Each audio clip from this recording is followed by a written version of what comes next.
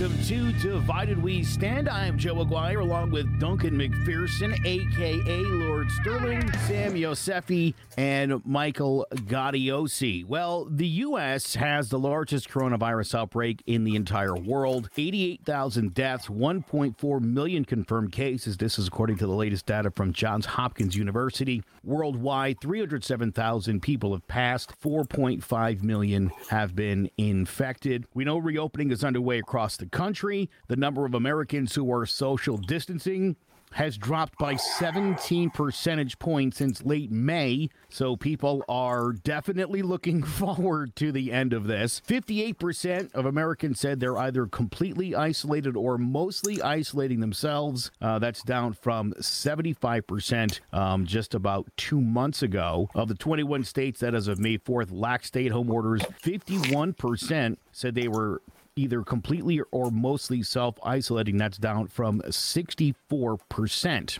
So I haven't really run into this. I mean, I haven't really gone out all that much. I've been in isolation for as long as humanly possible, and I'm not looking to go out. But I wear my mask. I wash my hands. I sanitize my hand between stops. So I always carry the little Purell with me. You know, look, I think by now, here's what we know is that this isn't a virus to be scared of unless you are elderly or have underlying conditions. Now, that doesn't mean that if you're healthy, you can't or won't be affected, but your chances are extremely low. We do have to start getting back to living, and it seems as though people are, if you will, over it. So there's probably something to all the protests. They weren't huge protests, but I think, Duncan, people felt like that they just weren't ready to go on the state capitol steps in their respective states and get all crazy about it. Probably. I mean, a lot of people tend to go with the flow typically. So, you know, if the government tells them it's a good idea to do one thing or another, odds are they're going to obey, especially nowadays. A couple hundred years ago, what might not have been like that. The mentality was a little bit different, more of a rugged frontier mentality of individualism where no way they'd let you shut down their business. But like you mentioned, considering we're learning that it's less deadly than initially thought. What were the initial predictions? 2.4 million people dead by August or something like that. And the people who said it was closer to the flu were criticized, but you know the numbers are much closer to flu than they are to the 2.4 million that was predicted. So I would argue that not only is it time to start getting back to normal, but don't be all smirky about it. Immediately. No, I'm not even trying to. You don't have to be all smirky about it. It is like the worst flu season we ever had. Sure. You know, it's a little above the threshold. Combined with a flu season, it was, again, the whole idea of the actual quarantine wasn't, again, the idea was never like we're going to keep everybody safe. That's an outrageous thought. There was no way that was going to be what was going to happen. Again, it was about not over flooding the healthcare system.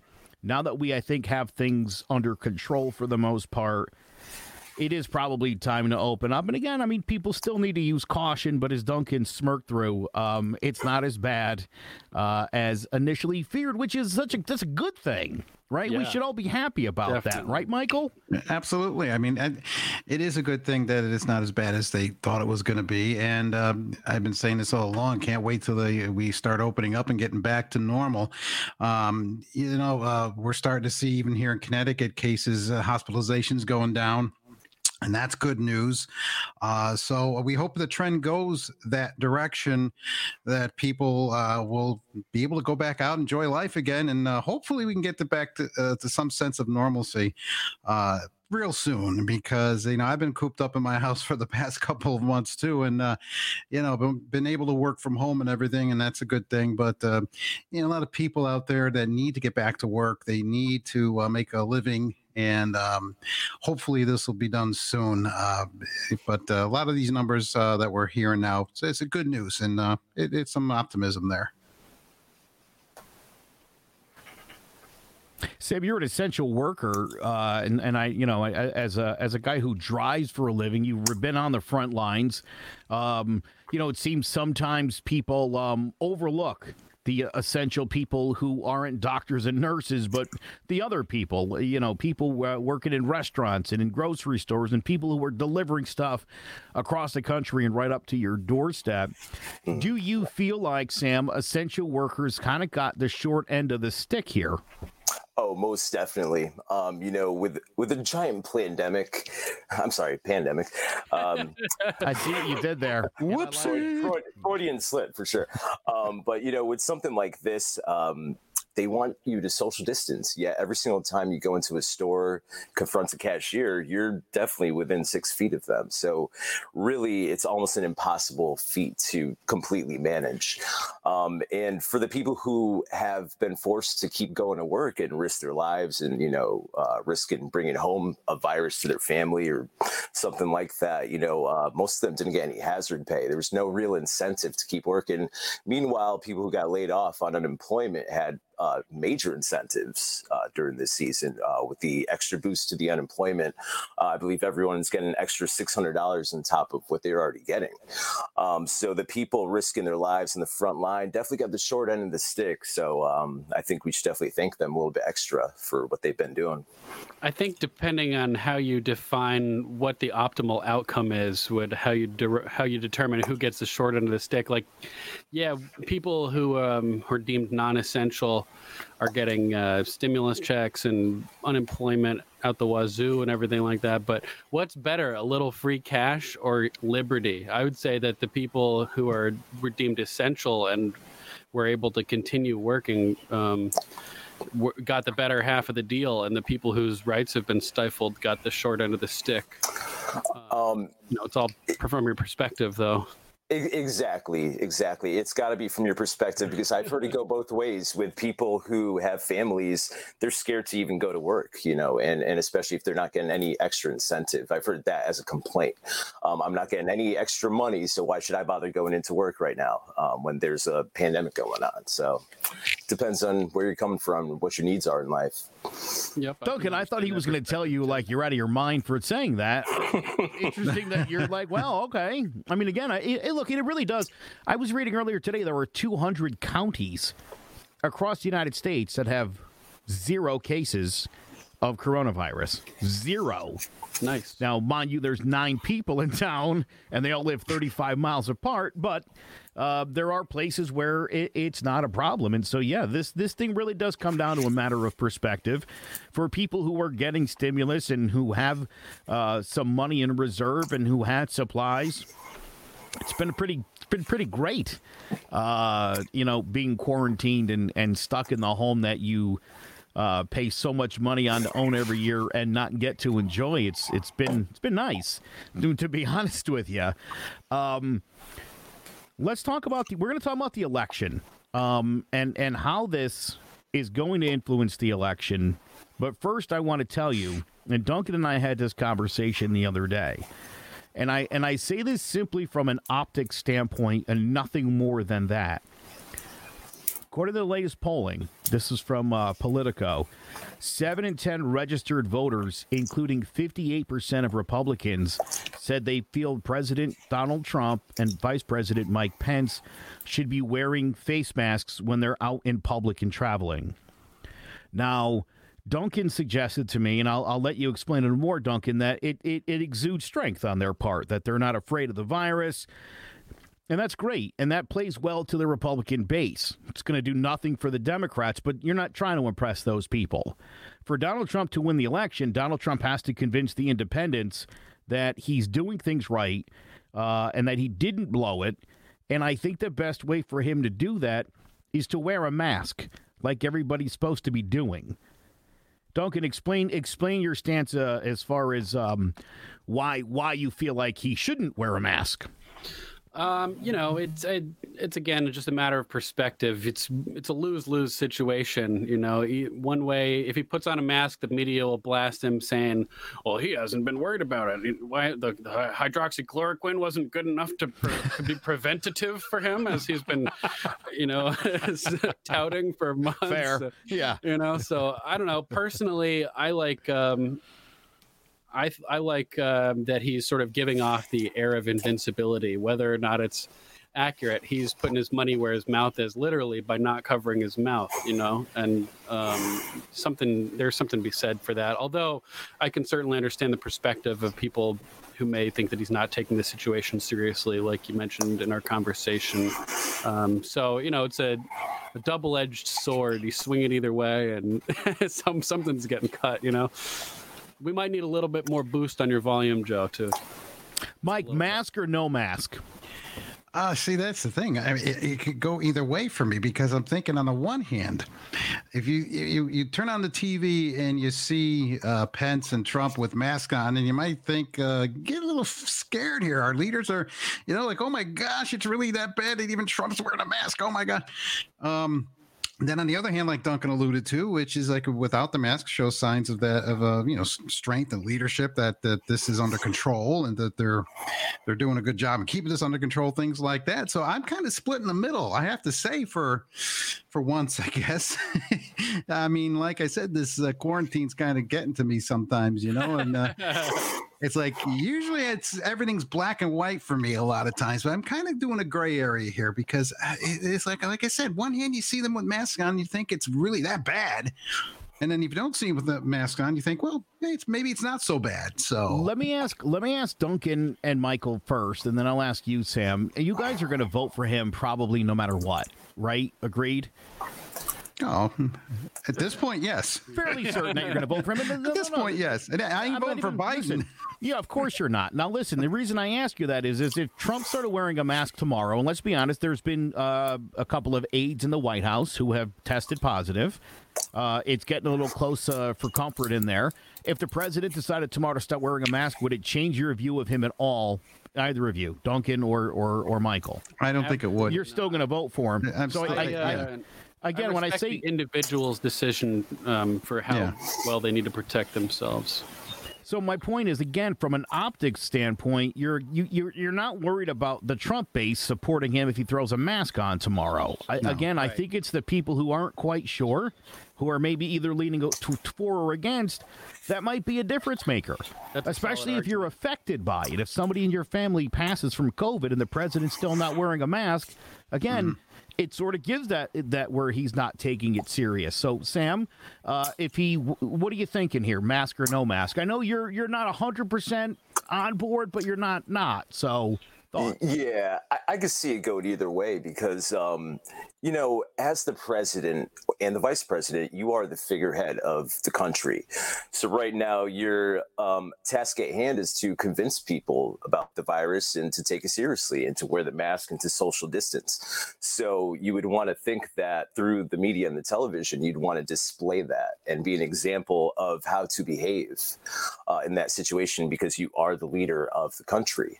But I do see what Mike said, that, if they're wearing a mask, it might seem kind of scary to people, terrify them that even the great mighty Donald Trump can potentially get sick. But I see it going either way. I think that they should be leaders. They should be leading by example. That's typically the best way to lead. But again, this one goes to perspective and where you're coming from. Certain people will be turned off by it. Certain people will applaud it. So I like the idea of leading by example. I've been watching the documentary series that came out about the 97-98 Chicago Bulls. And one of the things that Michael Jordan has been criticized for is being overly harsh on his teammates, being accused of being a tyrant and domineering and controlling the whole team, basically. And he said, I never asked anybody to do anything that I didn't do myself. And I thought that's a good point. As a leader, he was running fastest in the drills, doing everything, working just as hard as he didn't expect anybody to do anything that he wouldn't do himself. So got to appreciate that. I respect it.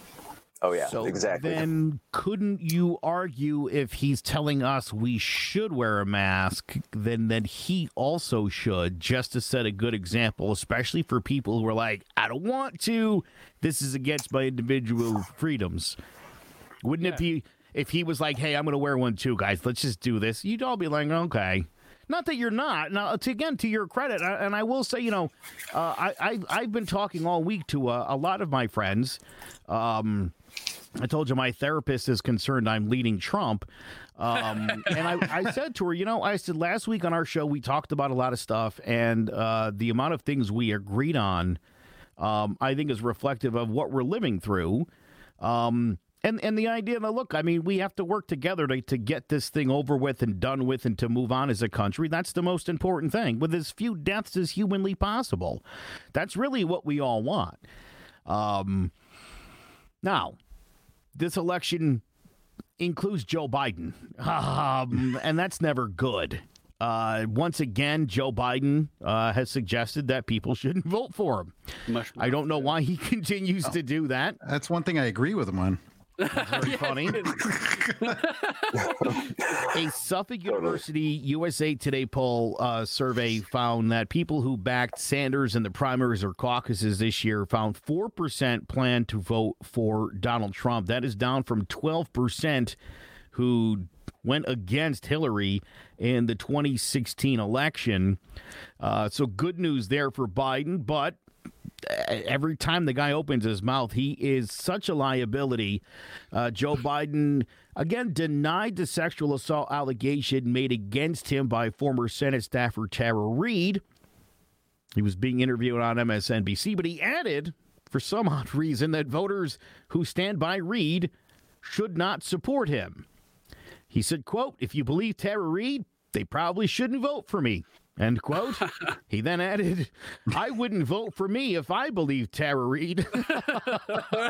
Did he really add that last part? Yes, he did. And he added it unwarranted. It's not even like anybody was asking him to add on another thought there. I thought it was smart last week that Obama came out and tore into Donald Trump. I thought it was smart that they had, Obama addressed the high school graduates across the country. Because if the Democrats are smart and they really do want to win, I really think the only chance they have is to put him under lock and key. Say he's got corona and quarantine him until like November 4th.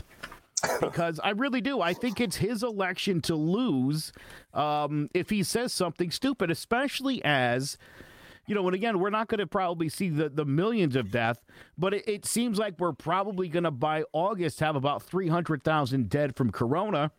It's going to start affecting a lot more people, and you have to wonder what kind of effect that will have on their perspective of the Trump leadership. It could hurt them.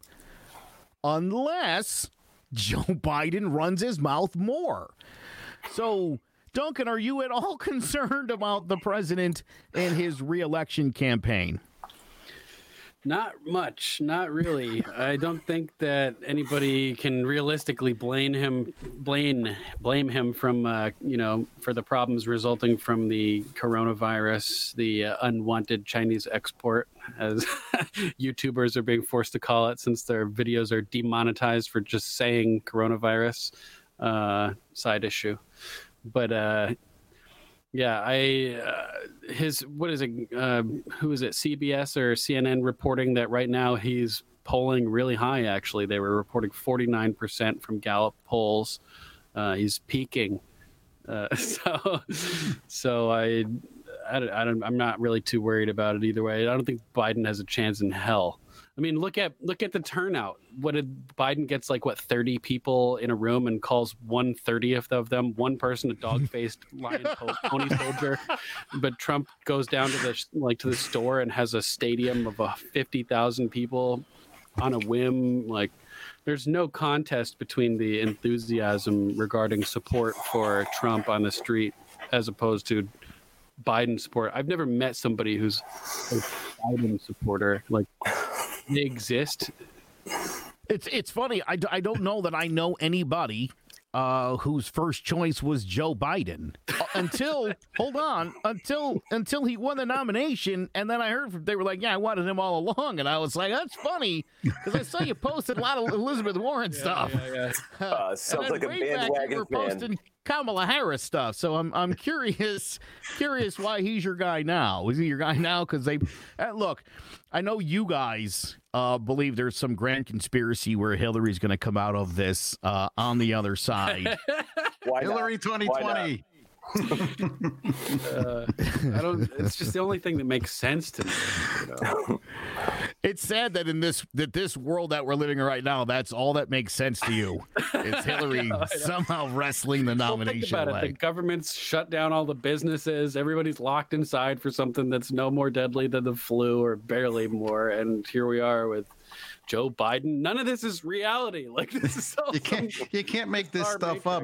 Yeah. I mean, if I were a Democrat, I'd be worried, because this is the best we can do is Joe Biden. I mean, honestly, they know he can't win, and this is why I honestly believe they're going to pull Hillary Clinton out of a hat somehow, some way, and make her the nominee. I believe that. And if I'm wrong, I'm wrong, but I believe that. And if they don't, the fix is in for Trump, because Biden doesn't stand a chance, I don't think. I'd love to see the debates between Biden and Trump, though. That would be fun. Oh my God. Would it be though? Would it really be fun though? It'd be hilarious. It'd be fun. Extremely painful. But for Biden, it'll be painful. If there are if there are three debates between the two gentlemen, I believe at least once there will be a physical altercation. I'm not saying punches thrown, but I'm saying people grabbing. You know, when people start grabbing, I can you guys not see that? Biden did corn pop. He can't talk, so all he has to resort to is, you want to do a push-up contest, or whatever. Take off his coat. I mean, these two have threatened to punch each other in the face before. That's why I bring it up. That might happen. That might happen, though. That he would punch Trump. 2020, America. It might happen. It would not be the weirdest thing to happen in 2020. No. Very true. Very true. No, not at this point. No. And after the last election, I think anything's possible for the presidential election now, at this point, especially. Yeah. All right. I do want to talk about something that I think is kind of serious. Duncan sort of laughed it off during the week when I talked to him about it. I'll be curious to know anyone else's thoughts on this. Secretary of State Mike Pompeo fired his department's inspector general. That is the fourth time in the last 3 months that an inspector general who was nominated by the Trump administration has then been fired. And each of these cases, the IG in that department reported something Trump did wrong. In the long run, Trump beat the rap and then fired the person who filed the report in the first place. For their misinformation and false allegations. It's not a good look when you are firing the people who you hired to make sure you're not doing anything wrong. It's just a bad look. If they make allegations that he did something wrong but can't prove it, and there's no evidence to back it up that he did something wrong, if you did this to your boss at your job, if you reported your boss to his boss or something, or I don't see. But Michael, if your job is to report me doing something wrong, and I do something wrong. If you do something wrong, yes. Well, and you go and report it. The most recent one, right? Linick, this guy from the State Department. He was involved with the whistleblower claim that ignited the Ukraine impeachment scandal. But he changed the rules so that whistleblowers no longer have to be a first-person account of something happening. Now it's a third-person account. And it kept him secret. The guy changed the whistleblowing laws to set Trump up with a phony account of a phone call that was falsely reported. We have the transcript. He was never even mentioned aid in relation to anything. No, by the way, the transcripts that came out have all been edited transcripts. There hasn't been one official unedited transcript that's ever come out for this phone call. Listen, to suggest that he didn't ask them to look into the Bidens is an outlandish Well, claim. who cares if he did ask Sure. him? There's nothing Again, wrong Duncan, with that. Biden's Duncan, breaking the law. whether it rises to the level of a crime or even something you would impeach somebody for is a different conversation. Again, this phone call raised red flags from a couple of people. And then it was reported. They pretended it raised red flags to set him up. That's what I think. This is nonsense. He didn't say anything in the phone call that was a problem. The whistleblower rules got changed so that this person's third-person allegations, who didn't even listen in on the phone call, can make a ridiculous claim about the phone call. And it's a setup. That's why this guy's fired, because he's a scumbag being involved with this and changing the rules. But Trump hired this guy to do this job. He hired Reince Priebus. He hired Jeff Sessions. People ingratiate themselves with people in power. He also hired Health and Human Services IG Christy A. Grimm, who put out a report that hospitals didn't have enough ventilators. And what does that have to do with the U.S. government?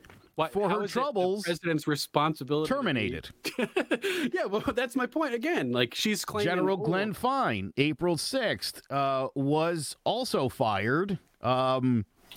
He'd been selected to be part of the Pandemic Response Accountability Committee, which was created after Congress passed the $2 trillion stimulus. Fired. And then there was, the intelligence chairman, Michael What did he Atkinson. do that pissed off Trump, though, other than being assigned to do that post, the last guy you mentioned? I'm not even sure what he did. I'm not even sure. I'm not sure what he's doing. But again, the idea that you're firing the people that you hired to make sure that you're not doing bad stuff, you're then firing. It's a bad look. You can, again, and Duncan, we talked about this. Is he just hiring deep state operatives? Maybe he should look into a different pool of people then. Well, a lot of times with things like this, he's following recommendations, and the people around him at the start of the administration were definitely people he's decided he can't trust, like Sessions and Priebus and all these people. So I feel like many recommendations were given to him by this initial group of people surrounding him, and he's sort of weeding through and finding the ones that are loyal, or because there's nothing wrong with having a person to look over the State Department who's loyal to the president, as long as they're doing their job, et cetera. But if you get people from, like the State Department guy, Linick was an Obama appointee, he can't be trusted. He's going to be in there doing things, taking any little thing you can find to blow it up out of proportion, send it to the media or whatever, and frame Trump for the next minuscule issue that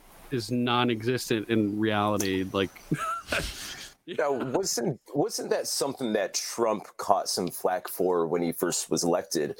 That he campaigned under the guise of draining the swamp, but then he chose cabinet members that were all just lifelong politicians, the same type of people that were always in charge before him. So, let's go back to your point, Duncan. Perhaps now he's realizing what works and what doesn't as he's going along and improvising throughout his whole presidency, considering he's not a politician. So perhaps he's getting to that point where he's figuring out what works for him and what doesn't. But I think I agree with Joe. I think it's a very bad look, because it's almost like building a monopoly where no one could stand in front of you and you just control the entire game. Look, you can be upset if somebody puts forth an allegation that turns out to not be true. I just don't know if firing him is the right thing. I think I would want that guy to stay in his job and be like, hey, this guy here is the guy that did something wrong, but I didn't, and I'm giving him a chance to redeem himself. Because here's the thing, Duncan. The next time that guy has something he wants to bring forward, he better damn well be sure that it's exactly what he says it is, or he'll have no legs to stand on. The whistleblower, Eric Ciaramella, as far as I know, he hasn't been fired. Maybe he has, but we're talking about the guy who changed the rules to allow third-party whistleblowers, which doesn't meet the traditional definition of a whistleblower. A whistleblower is somebody who witnesses a crime that comes forward to expose it. Hearing somebody talk about an alleged crime and then reporting it doesn't make you a whistleblower. You're reporting hearsay. There's nothing substantive to it. So the problem with this guy is that he was involved with changing the rules to allow them to set up the president, basically. It's not that the complaint that the whistleblower made turned out to be wrong. It's that it was a setup to even allow it to be considered a whistleblower complaint in the first place. When it comes to the lady who did the report about hospitals, lacking equipment and supplies, what does that have to do with the federal government? How is the federal government to be blamed when a hospital doesn't have supplies, a privately owned, privately run hospital that's not related? If you read the first paragraph of the Declaration of Independence, what is it? We're going old school today, huh? We have to bringing it back. At the core of this issue is what is the purpose of government? Is government there to keep us safe and to hold our hands cradled to the grave?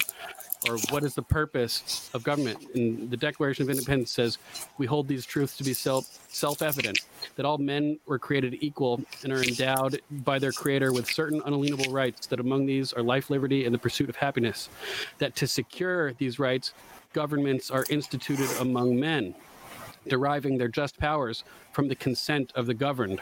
So the purpose of government, according to the Declaration, is to secure unalienable rights, life, liberty, the pursuit of happiness. So just the general premise that the federal government is to blame when a hospital doesn't have equipment, I'd fire that person too, because they're pushing misinformation that it's the government's fault somehow, when the government has nothing to do with it, and the government is not charged with the responsibility of keeping people safe in the first place. Well, the government was spearheading the response to the pandemic, which is something they decided to do. So there is some responsibility. And again, you could blame the Obama administration for leaving the cupboards bare, as Trump has criticized. I guess my point is that you can't be both. You can't blame Obama, but also be doing a good job. I mean, it was one or the other. If Obama restricts the economy so that supplies can't be made and everything has to be outsourced and we're relying on external countries for supplies, then it could be the fault of a president that private corporations are deprived from the ability to even obtain the stuff. If there's artificial. But the other big problem was capitalism, because when China initially had the outbreak, we went and sold all our supplies to China. So we shortchanged ourselves. And then again, and I know you love the states' rights, but you've got 50 states and a federal government competing to get equipment with 169 countries around the world. And so you're asking states to outbid countries and its own federal government. Look, again, my whole point is we're in this together.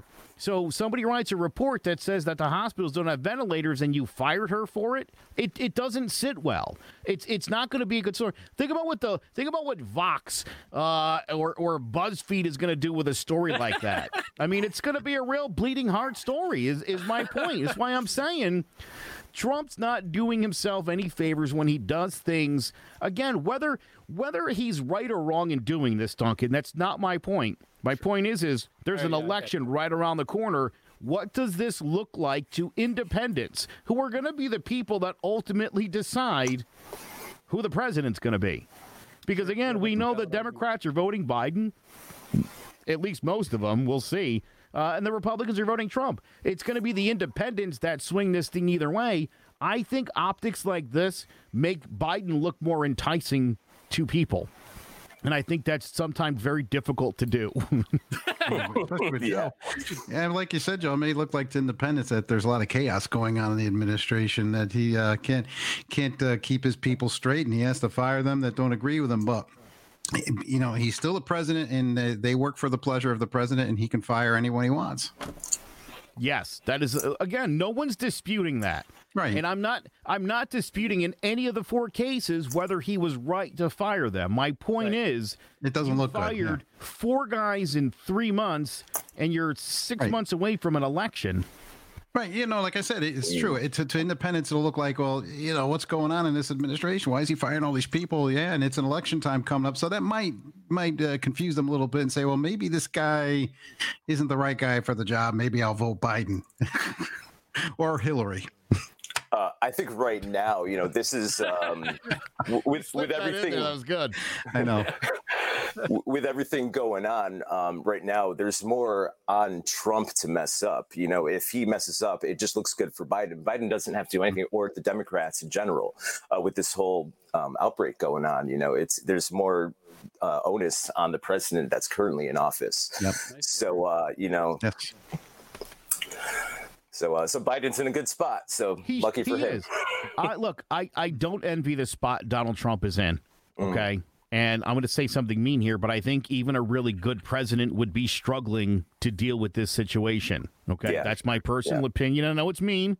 Right. No, that's not mean at all. You're balancing the desires of the petty tyrants and all around the country that want the government to take over with the responsibility of being the president and following the Constitution. There's no right answer. You know? I told you guys I wouldn't hold the economy against Trump because of the lockdown. It wouldn't be right to, and it wouldn't be fair to. And as well as it was going, one could argue, hey, the guy just needs a couple months to get it restarted. So I won't hold that against him. This kind of stuff doesn't make me feel good. This kind of stuff makes me feel like my suspicions are right, that there's always, and again, Michael brought it up, it's chaotic in there. That's what this looks like to me. As somebody who's not really committed to either one of these guys, it's not a good look. But again, I mean, just give Joe Biden a chance to weigh in, and that might clear everything up. There you go. You'll see how great Trump is actually doing in comparison when you do that. He's in a good place right now. You mean like hiding in his basement so he doesn't have to talk? You know, Michael, you said before, it's shocking that Biden's the best they can do. And Duncan said that line to me, and I said, no, Duncan, you know, at least in the mind of a liberal or a progressive, this was the absolute best field they could have ever come up with. The end result was the absolute worst. But there was an amazing cast of characters, some very qualified, very diverse people from, you know, even someone like Amy Klobuchar, a woman from out in the Midwest. I mean, everybody was a little bit different. Not everybody was necessarily a woman or a minority, but everybody, I mean, it was a very diverse group. It represented different groups in America who don't necessarily have a voice at the highest level.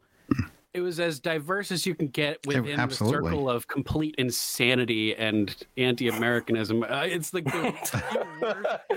Isn't that the epitome of America right there? Oh, Duncan.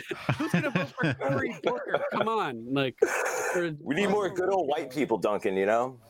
That's the other thing. It's like, who cares about the diversity at all?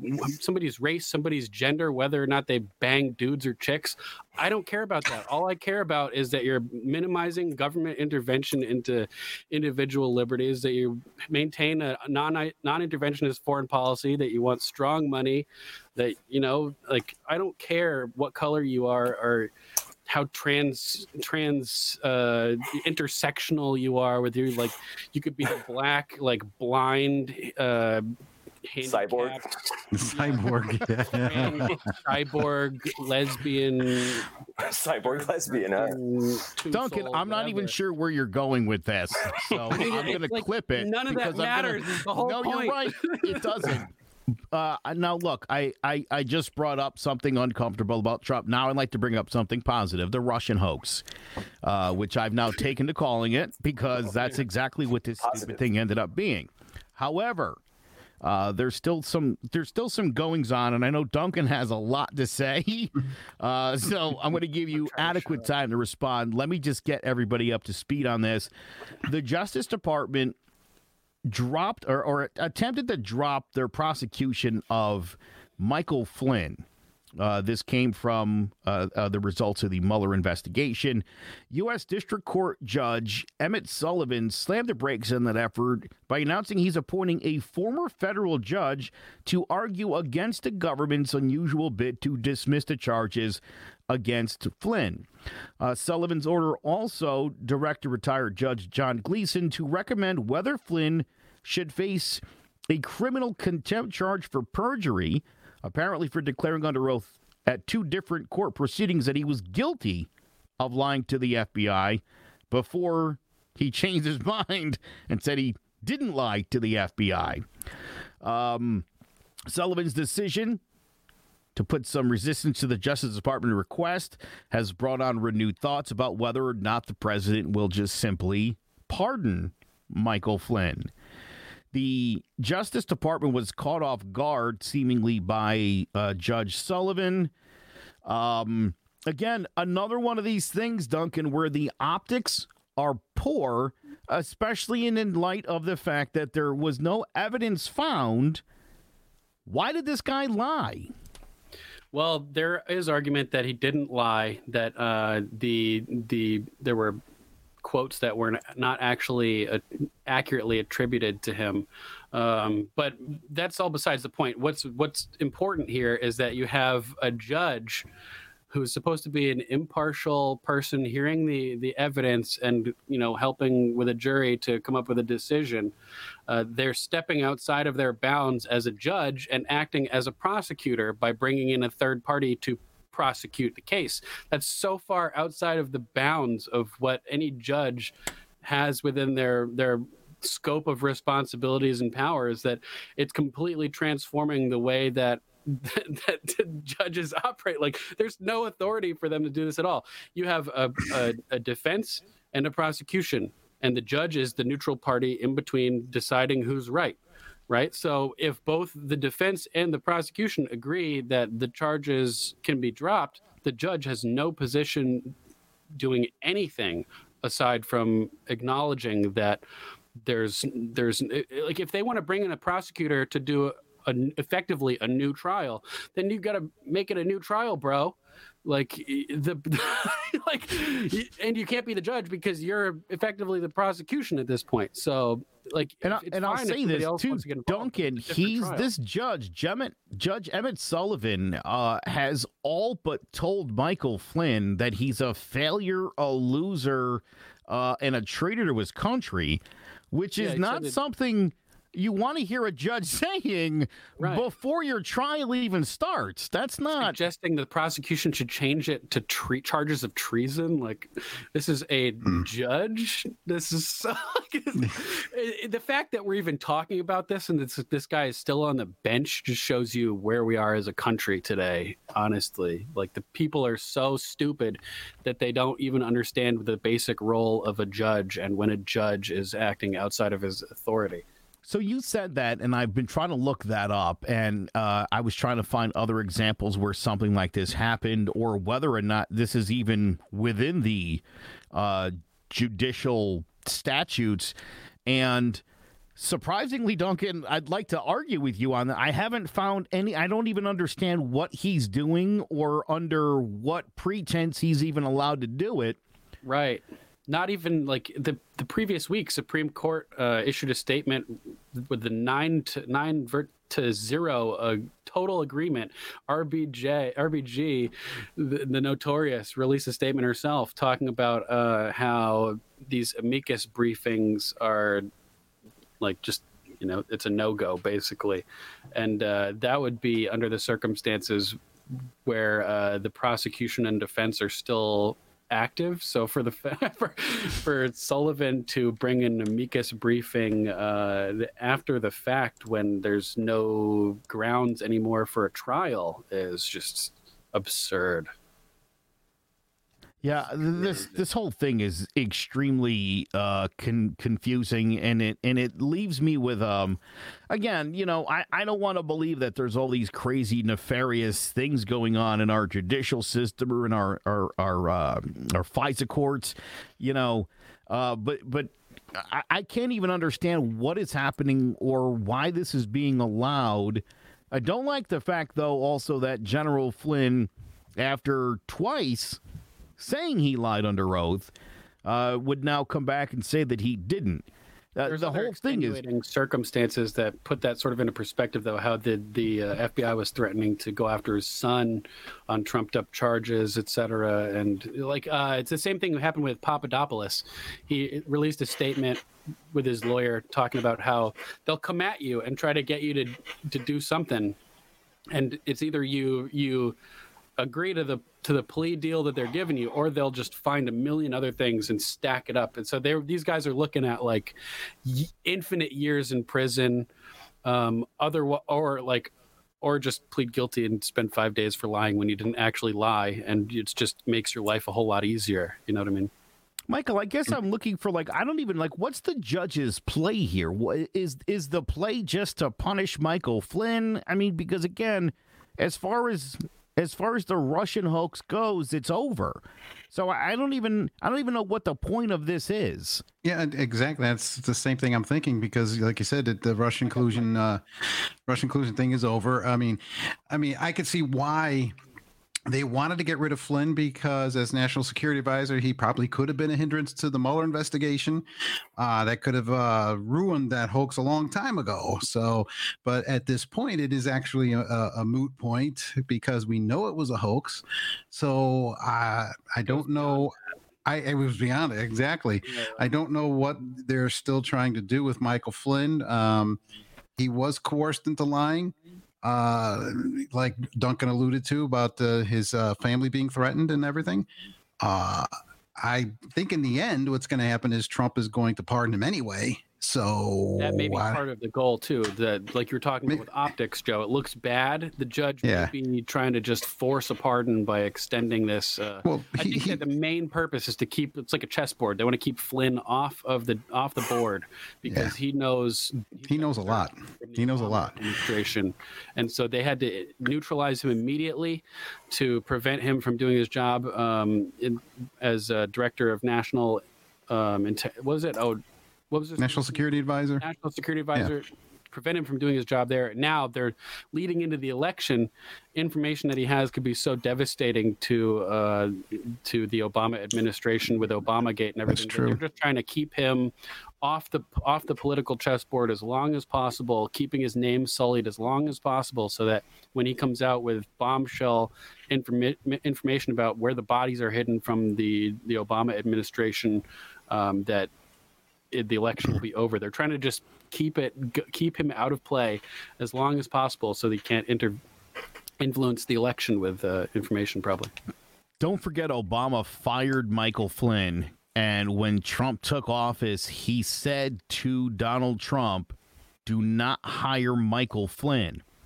And Trump, when asked about that conversation, said, quote, "I thought Obama was joking." Again, I mean, maybe he was. Maybe he was. Whether he was or he wasn't, I mean, what an interesting thing for Obama to have said. That is true. And, I mean, Trump's not exactly a trusting guy. If there was more to it, you would have thought maybe a file here, this guy's a bad dude or whatever. In all honesty, I hired him just because Obama told me not to. Right. If I could just add, you guys already alluded to the fact that this is a Russian hoax. They didn't find any collusion involved. I think one thing that leaders hate to do is admit when they're wrong. So when they start off on a witch hunt, they're willing to go all the way with it, and never, ever, ever will they admit that maybe we made a mistake and we should have just gave up on this when we realized that we made a mistake. So rather than that, they'll just try to save face by beating a dead horse. And that's probably what's going on right now.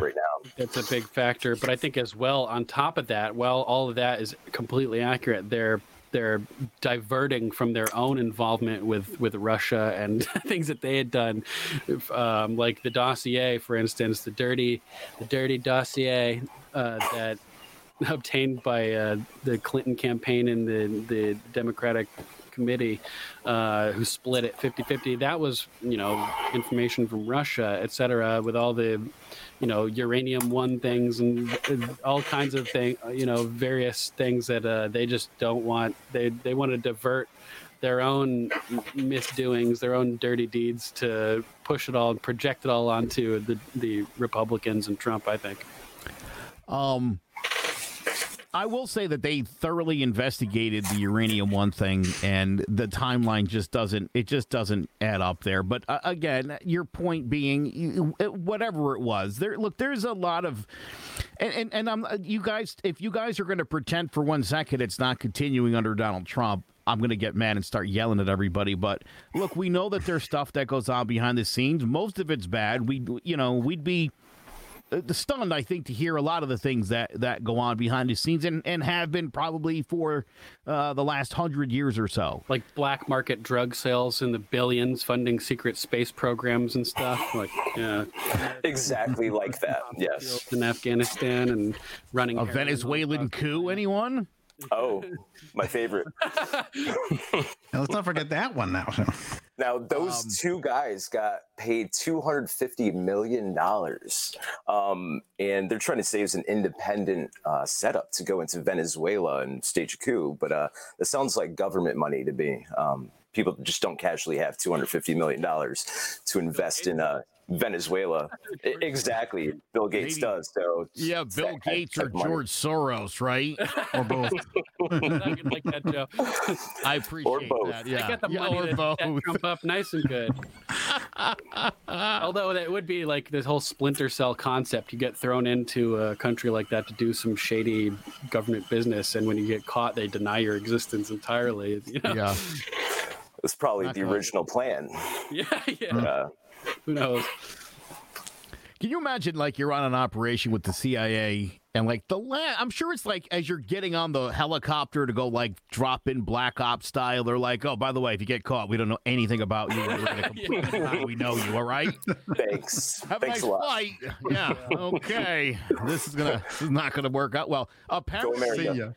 apparently, this plot was so bad, this coup in Venezuela, that the president knew well before it even happened that they were planning it, and went so far as to state he even knew what they ate and drank at the meeting where they planned the coup. That's hilarious. The Venezuelan president you're talking about? Yes. Man. Yes, it's now is being referred to as the stupid Bay of Pigs invasion. And if you know anything about the Bay of Pigs invasion, it was stupid. So this is really bad. Anyway, look, that's going to do it for us for this week. I'm enjoying this. I feel like Likewise. I feel like we're getting to the root of a lot of things here. I really do. And again, I think at the end of the day, we all love this country. We all have the same gripes and complaints. Our way of resolving them, Duncan, are polar opposites at times. Right, but we have the same end goal. You know, Same happy, end goal. Healthy individual people with liberty and Life, liberty, and the that's what we pursuit of gotta remember happiness. in the Yes. I could not be with you anymore when it comes to that. So, anyway, that's going to do it for this week. Hopefully, we'll get Victoria Lang back here really soon. But until then, for Mike Gaudiosi, Sam Yosefi, and the great Lord Sterling, Duncan McPherson, I am Joe Aguirre. Make sure you visit us, Divided We Stand News on Facebook, or visit clevercrestmedia.com/Divided We Stand.